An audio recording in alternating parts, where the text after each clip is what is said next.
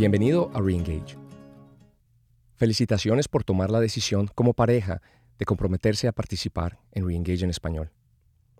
Ya sea que tu matrimonio necesite ser reavivado o resucitado, muchos han descubierto que Reengage es un lugar seguro para volver a conectarse con su cónyuge. Cuando hablamos con las parejas que han completado el proceso, a menudo les preguntamos qué recomendación les darían a las parejas que recién empiezan.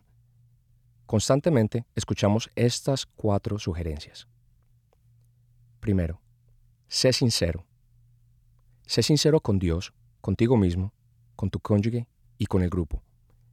Fingir que todo es maravilloso no te conducirá a la sanación ni al matrimonio que deseas. Número 2. Haz tu tarea temprano. Cuanto antes comiences la tarea cada semana, más tiempo tendrás para que Dios pueda ayudarte a comprender los principios y para conversar con tu cónyuge. Número 3. Trabaja en ti mismo. A través de este proceso, descubrirás defectos en ti mismo y en tu cónyuge. Asegúrate de invertir la mayor parte de tu energía en trabajar en ti mismo.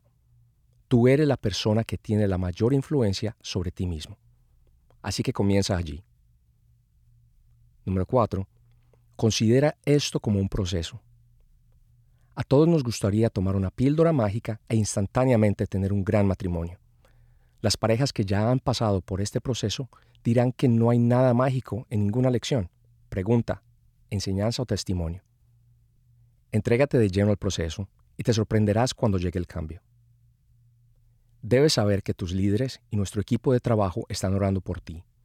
Ellos desean ver lo que Dios hará en tu matrimonio en las próximas semanas.